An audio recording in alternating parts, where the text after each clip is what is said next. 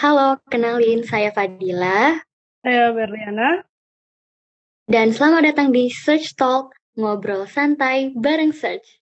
Oke, nah, bagi yang masih belum tahu nih, Search Talk itu merupakan segmen baru dari Search Telkom University yang dimana kita bakal bahas dan ngobrol-ngobrol santai dengan topik-topik yang bakal menarik banget. Tentu saja untuk episode pertama kita kali ini, kita akan bawain tema CLBK with JBC. Nah, for your information nih, JBC ini merupakan ajang perlombaan internasional yang diselenggarakan setiap tahunnya oleh Search Telkom University. Nah, tentunya dari tahun ke tahun selalu meriah. Dan pastinya kemeriahan dan kesuksesan JBC ini pasti ada dong orang-orang di balik layar yang nyuksesin JBC ini. Nah, di sini kita akan bahas nih tentang JBC dan people behind the JBC itu sendiri.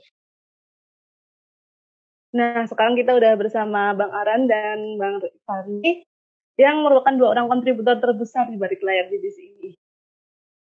Oke, oke kita mari kenalan dulu ya. Halo Bang Irfani, gimana nih kabarnya? Halo, halo, alhamdulillah baik. Gimana kalian kabarnya? Baik ya? Baik Bang, baik baik. Nah, untuk yang kalian tahu nih, kalau Bang Irfani ini merupakan ketua GBC ke-8 di tahun 2019. Dan sekarang udah masuk tahun ke terakhir ya Bang ya? Insya Allah doain ya. Iya.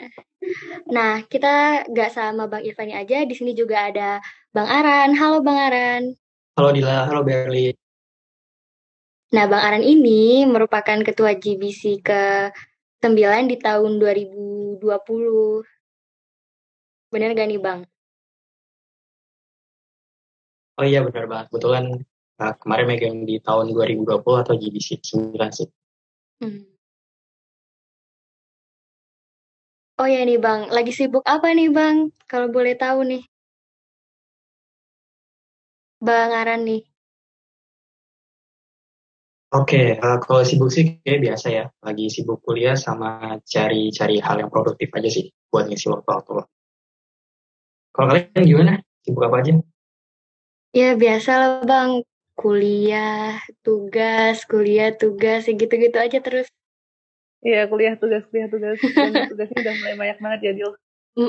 Udah masuk semester tua nih, udah makin banyak tugasnya nih, Bang. Iya. Oke nih, terus kita langsung aja ke pertanyaan nih ya. Udah banyak banget yang tanya nih. Tentunya juga seputar tentang BBC. Nah, aku ada pertanyaan buat Bang Irfani sama Bang Aran ini. Menurut Bang Aran dan Bang Irfan ini, DBC itu apa sih? Dari sudut pandangnya seorang Bang Aran dan Bang Irfan ini. Boleh dari Bang Irfani dulu? Kalau dari gue ya, kalau secara teknis, GBC sendiri itu kompetisi bisnis salah satu yang terbesar di Indonesia. Karena ada yang internasional, ada juga yang internasional. Ada empat cabang lomba, mulai dari display, bisnis, terus marketing debate, ada juga cover paper, dan juga acara puncaknya itu ada seminar internasional. Cuma kalau dari pendapat pribadi ini gua lu nggak apa-apa kali ya, biar enakan. Ya, nggak apa-apa. Kita Nggak apa-apa. bincang-bincang santai, Bang. Tenang aja. Kalau dari pendapat pribadi sendiri, GBC itu tempat di mana gua ngembangin skill gua yang udah ada gitu, yang udah gua bangun sebelumnya.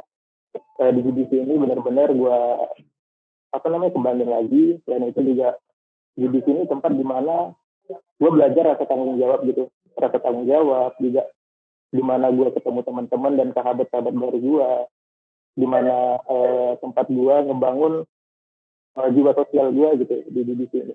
Kalau secara pribadi.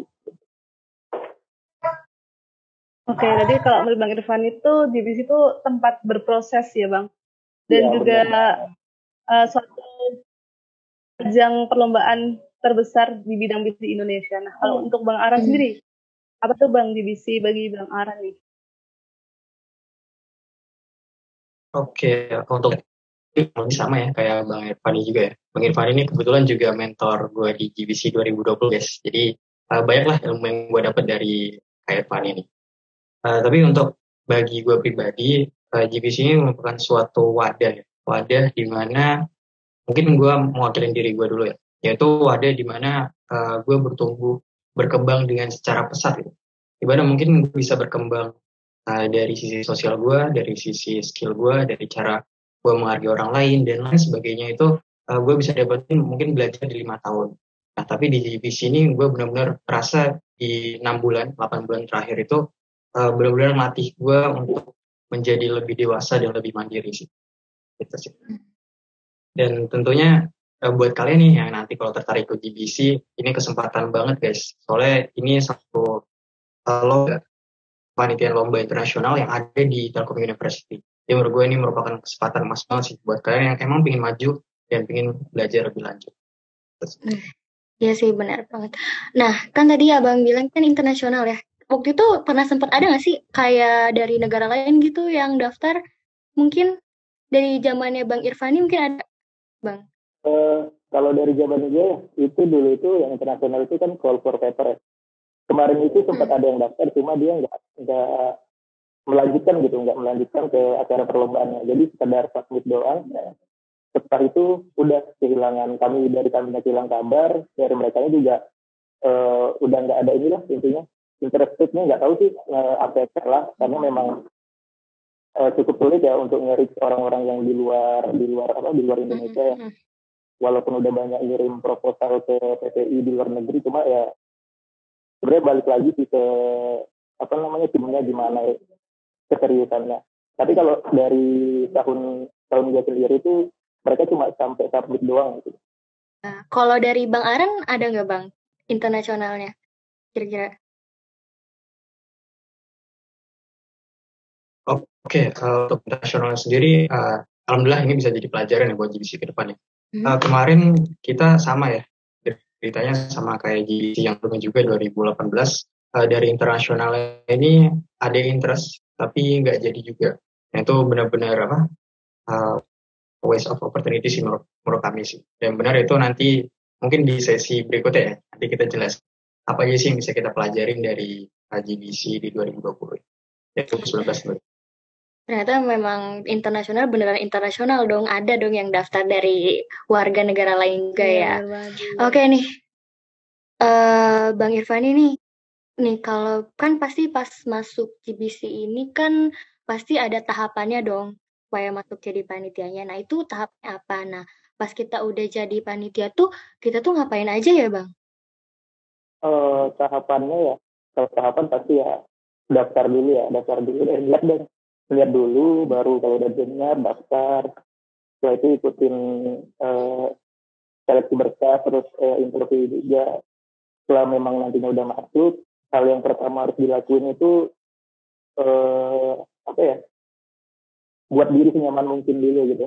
Buat diri senyaman mungkin karena kan JBC ini kan bukan program yang 1-2 bulan selesai gitu ya. 6 bulan 1 semester bahkan bisa lebih.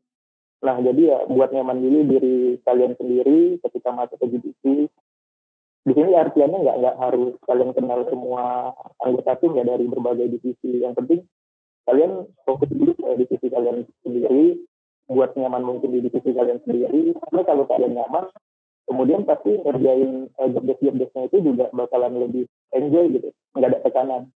Selanjutnya juga pastikan kalian juga paham dengan job desk yang kalian miliki gitu.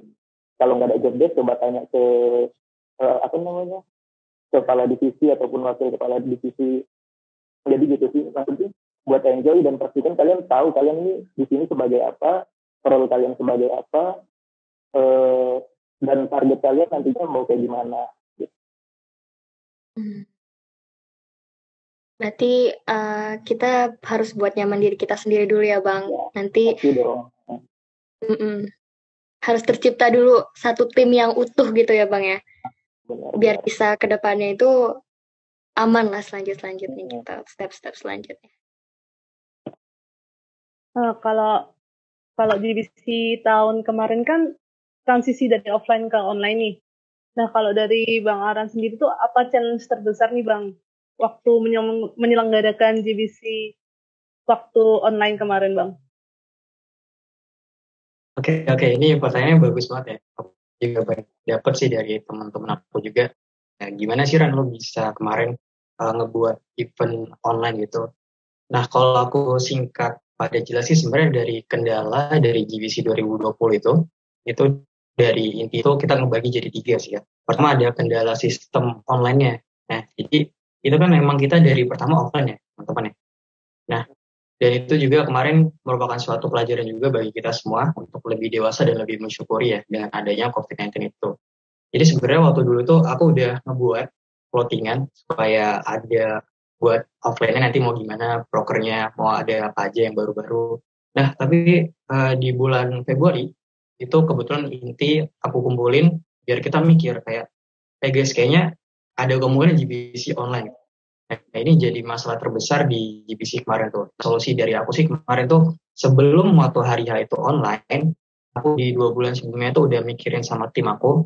Dan menurut aku bukan dari aku yang hebat, tapi menurut aku malah teman-teman aku yang hebat semua. Dan mereka mau bersinergi untuk membangun sistem online yang baru dari gimana cara lombanya, gimana cara media sosialnya, sponsornya, dan dari semuanya itu kita bahas. Jadi kalau solusi untuk yang sistem online itu jadi di dalam 1 minggu aku ada perkumpulan 1 kali perkumpul itu sama anak-anak kadif semua kepala divisinya dan juga sama inti. Di situ kita benar-benar kupas tuntas ngebahas mau apa sih kendalanya apa sih selain di hari pleno ya jatuhnya. Nah terus kalau yang kedua sebenarnya masalahnya itu engagementnya sih menurut aku kayak kurang banget ya. Kan kita kalau online kayak gini aja kayaknya kalau nggak ketemu fisik tuh saya kurang tuh. Nah, terus solusinya gimana Bang? Kalau kemarin? Kemarin sih kita tahu kalau misalnya online itu emang susah ya. Emang susah ke efektivitasnya, apalagi ada waktunya yang berbeda-beda. Nah, disitulah aku dan inti-inti itu mulai berpikir, kita nih jangan jadi kayak nunggu bola datang, kita harus yang berubah dari intinya. Dimana kita sendiri udah kayak mencoba membaur dengan anak-anak, kita kalau bahasa istilah konyolnya waktu di Peno itu kita sering kayak gajaim lagi lah ya, kalau kalian nggak lihat ya. Terus kita ngadain ini, dan benar-benar di situ dari inti dan juga teman-teman semua gue sangat apresiasi benar-benar nge-effort banget buat kita kumpul barengan di waktu hal tersebut sih. Dan terus yang ketiga ya tentunya masalah keuangan, sumpah itu jujur termasuk pemikiran dari inti ya. Wah itu waktu di bulan Desember sebelum ada online offline itu inti jujur udah pusing kepala ya kayak misalnya, waduh ini uangnya dicari di mana, masa harus istilahnya harus nyepet gak mungkin kan, atau mau nyuri di bank di mana nggak mungkin. Nah di situ solusinya sih kalau dari aku ya. Jadi kita kalau dari aku kemarin aku ngadain namanya dari tim inti dulu ya. Dari tim inti aku ngadain namanya kayak memperdayakan resource yang ada. Jadi sebagai contoh nih, kebetulan di salah satu tim inti itu ada yang jago ngebuat bisnis online. Jadi dia kayak ngejual barang-barang yang sebenarnya barang-barang itu populer dan juga barang-barang itu bakal booming. Nah, kita memperdayakan itu. Contoh lain lagi ada broker di Inti, kalau kalian tahu namanya Arctic ya di 2020. Itu ada kayak Arctic Fox dan Seal dan lain sebagainya. Nah, itu memperdayakan resource-nya orang tersebut. Karena dia jago banget nih ngebuat apa trading ya. Trading kemarin juga ada sih ya, dari Kak Raja itu. Dan lain sebagainya. Kita pokoknya sebisa mungkin cari uang dan sampai kita mikir, guys, kalau misalnya nih sampai bulan Maret nih kita nggak ada uang nih, udah kita ke Telkom kita jualin baskom aja. Itu semua jadi kayak experience banget buat kita untuk mikirin muter uangnya itu gimana. Gitu sih. Wah, menarik banget nih. Berarti challenge untuk online-nya mulai dari sistemasi, terus engagement, dan sistem keuangannya, Bang.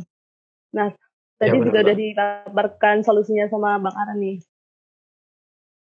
Tapi serius Bang, itu ada pemikiran mau jual baskom. Buat anak kos ya Bang. Sampai jual gorengan. Iya benar-benar. Di mana tuh? Di ini ya Bang. Di apa sih namanya kalau orang Car Free Day itu ya? Iya benar. Depan Telkom itu ya, di pinggiran itu ya Bang. Biasanya kan kalau orang Car Free Day itu ramai tuh. Oh di situ. Itu jual aqua bukan gorengan. Kalau Bang Irfani gimana tuh Bang pas waktu offline itu? Kan bedanya kalau Bang Aran ini kan online nih, kalau Bang Irfani offline nih. Itu gimana tuh? Challenge Bang Irfani itu? Kalau challenge ya dari sisi challenge sebenarnya konsepnya ini nggak ada sih yang minta banyak perubahan. Cuma memang dari gua sama tim-tim yang lain juga pengennya JBC ini ada perubahan gitu.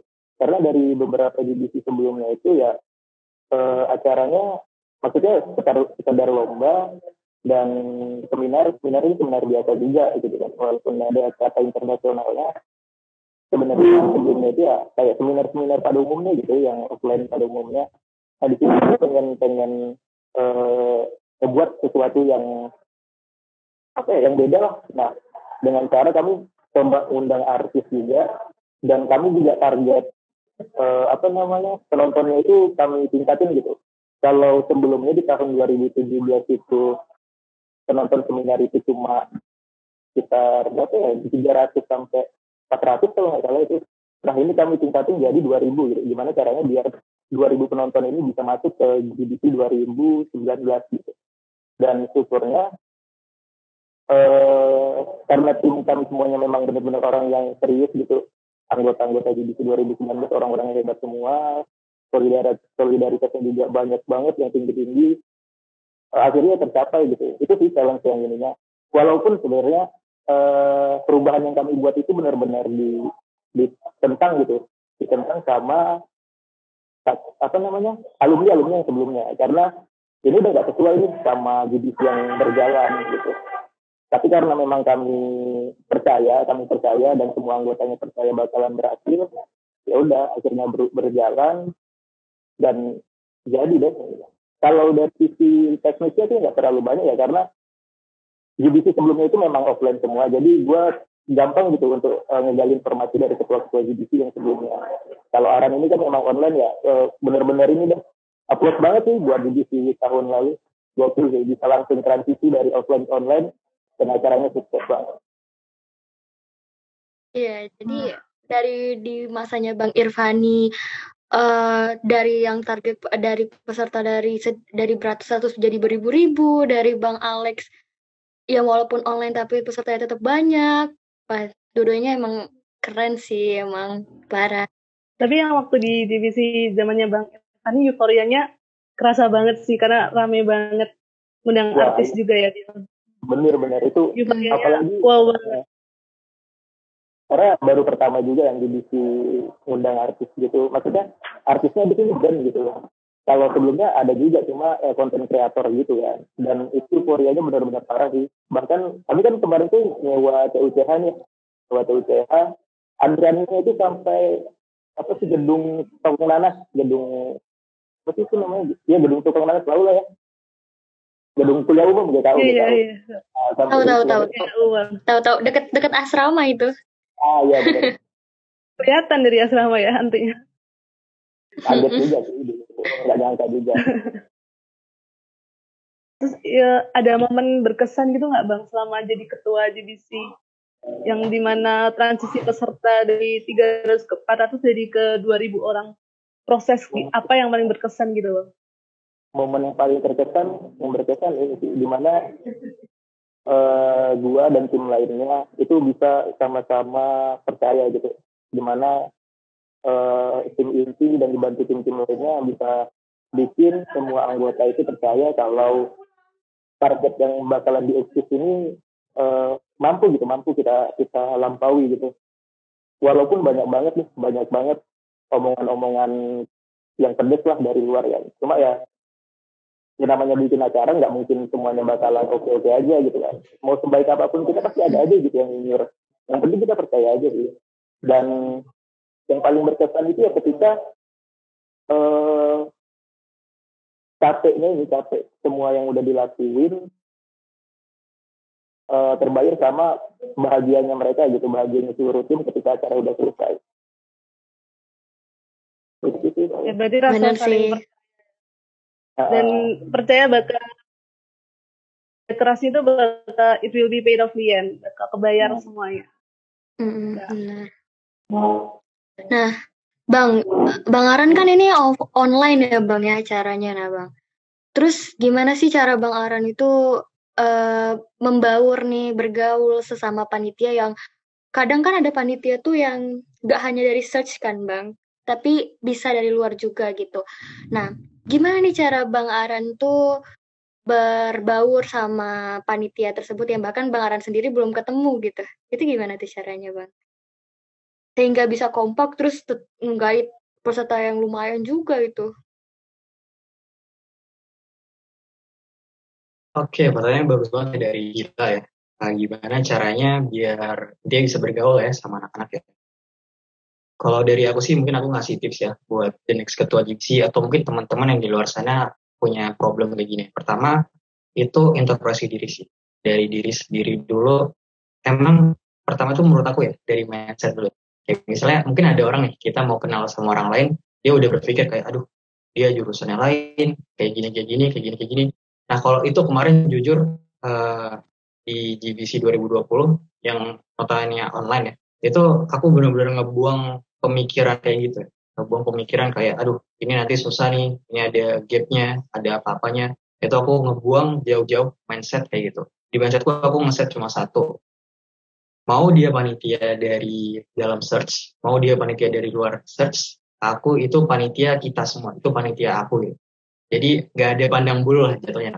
Jadi makanya di situ aku berani banget kayak bergaul dengan mereka, terus aku apa nanyain mereka, mungkin ada beberapa yang mungkin aku chat personal dan nanya lebih lanjut, dan itu benar-benar salah satu engagement dari aku ya. Dan tentunya yang kedua adalah selain kita ngalamin mindset, itu sebenarnya simple, yaitu adalah gerak ya. Jadi kita bisa aja kayak kasih mindset, oh gue mau berteman nih sama semua orang. Tapi kalau nggak ada gerak ya nggak mungkin juga ada chemistry. Dan apalagi gue di situ kayak coba bersimpati dan berempati dengan keadaan mereka. Misalnya kalau gue di posisi anak-anak bawah gue, itu gimana rasa mereka kalau misalnya ternyata anak-anak intinya cuek. Kalau ternyata anak intinya ternyata mereka sendiri kayak punya punya apa ya? Punya barrier, kayak punya susah diri, susah kayak gitu. Nah, disitulah gue kayak berpikir, oh ya mungkin dari intinya dulu aja kita coba collab dengan mereka. Dan tentunya dari inti itu juga ngomong ke kadif-kadifnya bahwa dari kadif sponsor, dari kadif LO, dari kadif lainnya, coba kalian itu engagement baik-baik sama anak-anak bawah kalian. Karena di sini bukan kita, bukan mereka yang butuh kita, tapi kita yang butuh mereka. Jadi itu benar-benar game changing banget bagi aku pribadi ya. Makanya gue jadi nggak takut lagi kalau misalnya kenalan dengan banyak orang. Gitu sih. Tapi kalau misalnya kayak aku yang pemalu gini kayak cuma cuma bisa di kelompok kecil terus pengen bergaul sama yang kelompok yang besar tuh gimana tuh Bang caranya Bang? Kadang apa sih namanya insecure, suka insecure insecure gitu loh Bang. Gimana sih cara biar nggak insecure tuh? Oke, oke, oke. Untuk ini sebenarnya aku dua tips ya. Ya aku disclaimer juga, mungkin beberapa orang nggak segampang itu ngubah mindset kayak misalnya, wah jadi bisa maju perang. Aku juga paham dengan itu ya. Yang pertama gini sih, mungkin terkadang kita ini terlalu berekspektasi besar. Kalau dari aku tuh, coba di breakdown jadi kecil-kecil dulu. Kayak langkah-langkah kecil. Contoh nih, sumpah jujur, dulu aku nih pemalu banget dan termasuk orang yang kayak, kalau ngomong itu termasuk pelit ya. Pelit itu maksudnya kayak, aduh, ngapain gue ngomong sama itu, kayak nggak penting juga dan punya konotasi negatif-negatif lainnya. Nah di situ aku coba dikit-dikit ngubah diri aku. Nah jadi kata kuncinya tuh dikit-dikit ngubah. Mungkin misalnya kalau Dila nih lagi di forum malu kan. Nah bisa mungkin dari Dila di forum tersebut ikut. Nah kalau misalnya malah apa takut on mic, coba Dila kayak ngechat di ini aja, misalnya kayak bilang setuju, gitu aja. Mulai dari hal-hal kecil dulu aja. Terus apa kalau on mic juga kalau on cam coba mungkin dari raut wajahnya yang lebih enak dilihat. Jadi anak-anak tuh nggak salah nangkep, wah ini mungkin anaknya jutek jadi nggak bisa dideketin. Nah itu sih. Nah untuk cara keduanya sebenarnya dari Dila bisa banget kalau temen atau dari cutting yang cuttingnya itu termasuk apa kayak kalau istilahnya apa ya, mau membantu gitu ya. Jadi bisa curhat ke cuttingnya, kak atau temannya, aku malu banget nih tapi menurut aku pengen coba ngomong speak up. Nanti dari temen itu misalnya ditunjuk nih kayak di forum-forum nih. Nah kebetulan aku sekarang lagi megang di bisnis analis juga kan di keprofesian di Telkom. Aku juga ketemu anak yang pemalu juga kayak Dila ini. Nah, tapi aku coba mancing-mancing terus, kayak misal di forum, nah, ayo dari ini, ayo coba ngomong yuk. Jadi lambat laun, dan sekarang dia udah jadi moderator di event-event acara juga. Jadi dia udah berani overcome dari hal-hal kecil itu. Pokoknya Keren. proses kecil itu tetap aja proses, guys. Jadi jangan takut, kayak misalnya, aduh, cuma bisa kayak gini. Itu tetap suatu hal yang apresiasi banget. Tapi sejauh ini nih, aku kan juga ikut panitia JBC nih, kebetulan banget ikut di masanya JBC ke-9 yang Bang Aran. Itu juga, aku kan di divisi sponsor ya, terus juga emang panitianya tuh temen-temennya asik-asik sih. Mau ngebantu yang kita yang pemalu ini jadi bisa speak up gitu sih satu sama lain gitu. Kalau Berlin sendiri gimana tuh?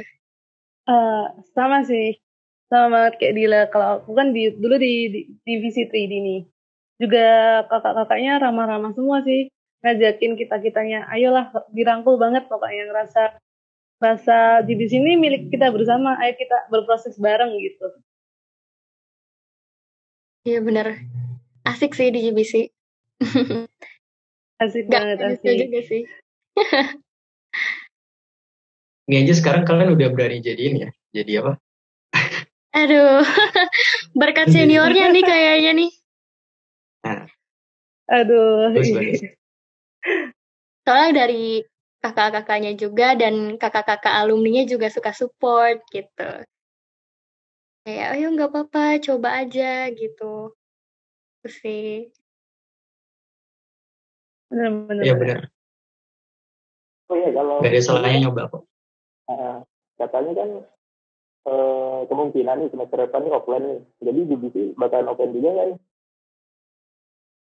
Hmm, Atau belum ada menurut omongan? info sih dari calon dari ketua GBC-nya mungkin online ya, tapi kurang tahu sih Bang kalau misalnya ada perubahan atau enggak. Soalnya mungkin eh kalau misalnya offline pun takutnya kita nggak sesuai target sih. Maksudnya kayak kan pasti ada social distancing harus mungkin persyaratannya banyak ya gitu. Ih, Ya, tapi ditunggu aja kali infonya ya Bang. makanya join dong, join panitia JBC. Mm-mm. Dan nggak kalah menarik sih walaupun offline atau online pun. Oh iya, menarik. JBC selalu menarik Mm-mm. sih ke tahun. Pastinya. Nggak hanya acaranya, orang-orangnya juga. Bukan menarik lagi Bang, unik-unik. Lucu soalnya. Lucu-lucu, iya, lucu-lucu banget. Kadang aku tuh dapat temen juga yang dia tuh eh kadang tuh walaupun lucu nggak lucu dia tuh tetap senyum ketawa always happy lah bang. Kadang itu yang jadi mood booster kita satu divisi itu coba. Harus ada sih orang yang kayak gitu memang. Mm-mm.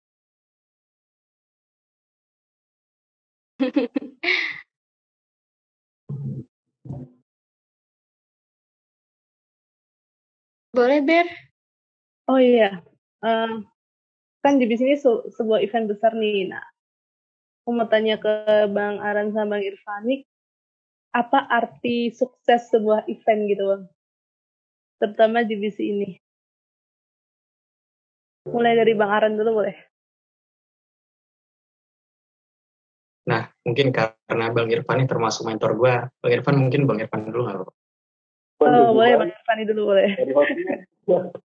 eh Definisi sukses ya dari suatu acara. Sukses ini kan sebenarnya perspektif ya, perspektif. Menurut gue ya perspektif tergantung bagaimana orang mandangnya gitu ya. Eh, Menurut gue arti sukses untuk suatu acara itu ya ketika kita ini bukan cuma gue atau divisi gue doang, tapi seluruh stakeholder di dalamnya itu berhasil menjalankan acara itu sampai dengan selesai. Itu menurut gue sukses untuk acara dulu. Karena gini sih, karena sukses itu perspektif, eh, acara yang selesai itu menurut gue termasuk sukses gitu. Acara berarti kalian sudah berhasil selesaikan tanggung jawab kalian gitu. Tanggung jawab dan segala tugas yang udah dibebankan udah selesai gitu, dan itu udah sukses. Kalau untuk masalah acaranya menarik atau bagus atau enggak, nah itu udah beda perspektif suksesnya lagi gitu. Itu sih kalau perspektif sukses dari gua. Tapi kalau secara general sendiri untuk gua, suksesnya acara itu misalnya JBC ini ketika gua bisa ngelihat senyum atau rasa bangga dari seluruh tim, seluruh anggota, baik itu panitia ataupun orang-orang yang hadir di dalam acara ini, itu bisa terlihat gitu.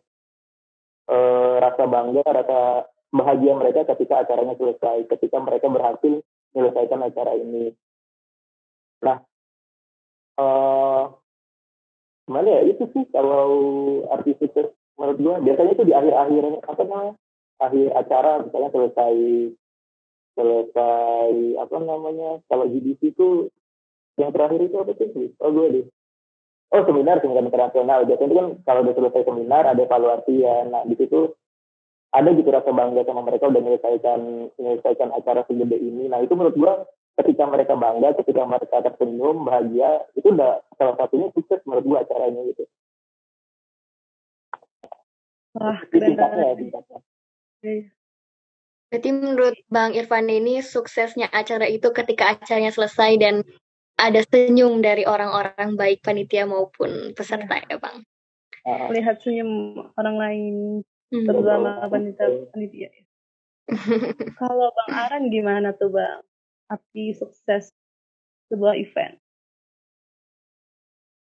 Oke, jujur ya kurang lebih sama kayak Bang Irfan ya. Kalau secara teknis sukses itu adalah kita berhasil dari awal sampai akhir nyelesain acara dengan requirement yang kita udah tetapin sih ya. Itu secara teknisnya gitu. Nah mungkin aku mau nambahin aja dari perspektifnya aku ya. Aku mirip banget perspektif sama Bang Irfan ya, dari senyum dan lain sebagainya.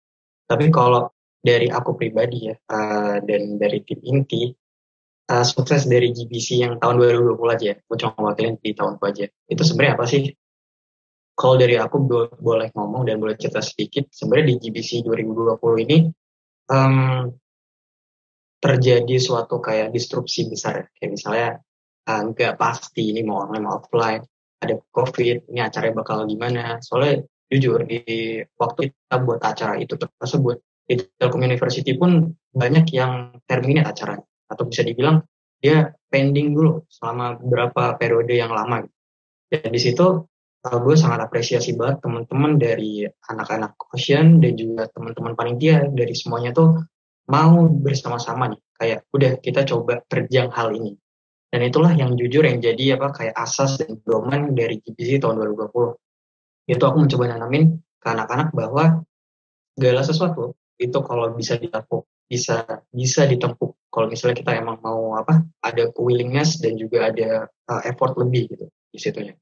Dan jujur, disitulah aku jadi tergerak ya hatiku ya untuk membuat ngasih feedback lebih ke anak-anak panitia dan juga ke juri. Dan itulah yang menjadi visi dari JBC 2020 yaitu adalah memuliakan panitia, peserta dan juri. Nah itu yang pengen aku targetin di awal suksesnya JBC menurut aku ya. Kalau bukan dari teknis dan juga dari arti sebuah itu ya. Dan jujur arti lagi yang pengen gue tanamin ke anak-anak dan mungkin anak-anak nggak tahu ya, dan itu jujur gue emang sengaja gue nggak pengen bilangin secara tersurat setelah, tapi gue ngomongin di sini ya, gue nggak pengen bilang anak-anak itu secara tersurat, tapi gue pengen bilang secara tersirat bahwa yang tadi mau bagaimanapun juga maupun kita melawan Superman kah atau mungkin ngelawan gunung ya gitu, it's nothing impossible untuk sana. Jadinya mungkin kalau orang-orang denger tuh agak egois ya kalau orang luar sana ya. Pas gue ceritain kayak misalnya Ran lu mau DAP gratis terus mau profit balikin terus lu mau lomba gratis ini kayak gratis, jujur itu ada pandangan di luar sana kayak ngeliat gue terlalu egois gitu, kayak misalnya lu terlalu kayak gini lah. Enggak, sebenarnya yang gue melakukan hal tersebut itu sebenarnya gue pengen bilangin ke anak-anak bahwa ini loh guys, ini mimpi gue di sini. Gini aja, alhamdulillah kita bisa nyampe. Dan gue yakin ke depan di sana kalian pasti bisa gapai mimpi kalian meskipun di luar sana pun. Dan itulah yang menurut gue suksesnya JBC, dan alhamdulillah gue ngeliat beberapa teman gue yang sekarang udah aktif di, mungkin adik-adik yang ini sekarang aktif di search, udah ngebuat terobosan baru, terus teman gue yang udah aktif di lab-lab juga, dan malah udah ada yang magang sebelum magang itu dilegalkan. Dan menurut gue di situ termasuk sebuah poin kesuksesan dari diri sendiri, kayak alhamdulillah gue berhasil mengubah mindset teman meskipun gue nggak bilang bahwa semua ini bisa dilewati dan semuanya pasti bakal ada kemampuan di balik. Dan itulah yang menurut gue kesuksesan JBC di 2020. Jadi biar teman-teman nggak takut lagi, nggak ngeliat kayak wah ini nggak bisa, mungkin ganti pertanyaan, bagaimana gue bisa melakukan itu, bagaimana gue bisa melakukan hal yang ini. Pasti disitulah lo pasti berpikir kayak oh iya, ada kok jalannya kok. Sebenarnya ada jalan dari semua masalah yang ada di kehidupan. Itu sih sebenarnya yang pengen gue tanamin ke anak-anak JBC 2020, dan menurut gue sukses itu terukur banget. Tapi bagi diri gue itu benar-benar sebuah kayak achievement yang sangat gue ngeliat anak-anak.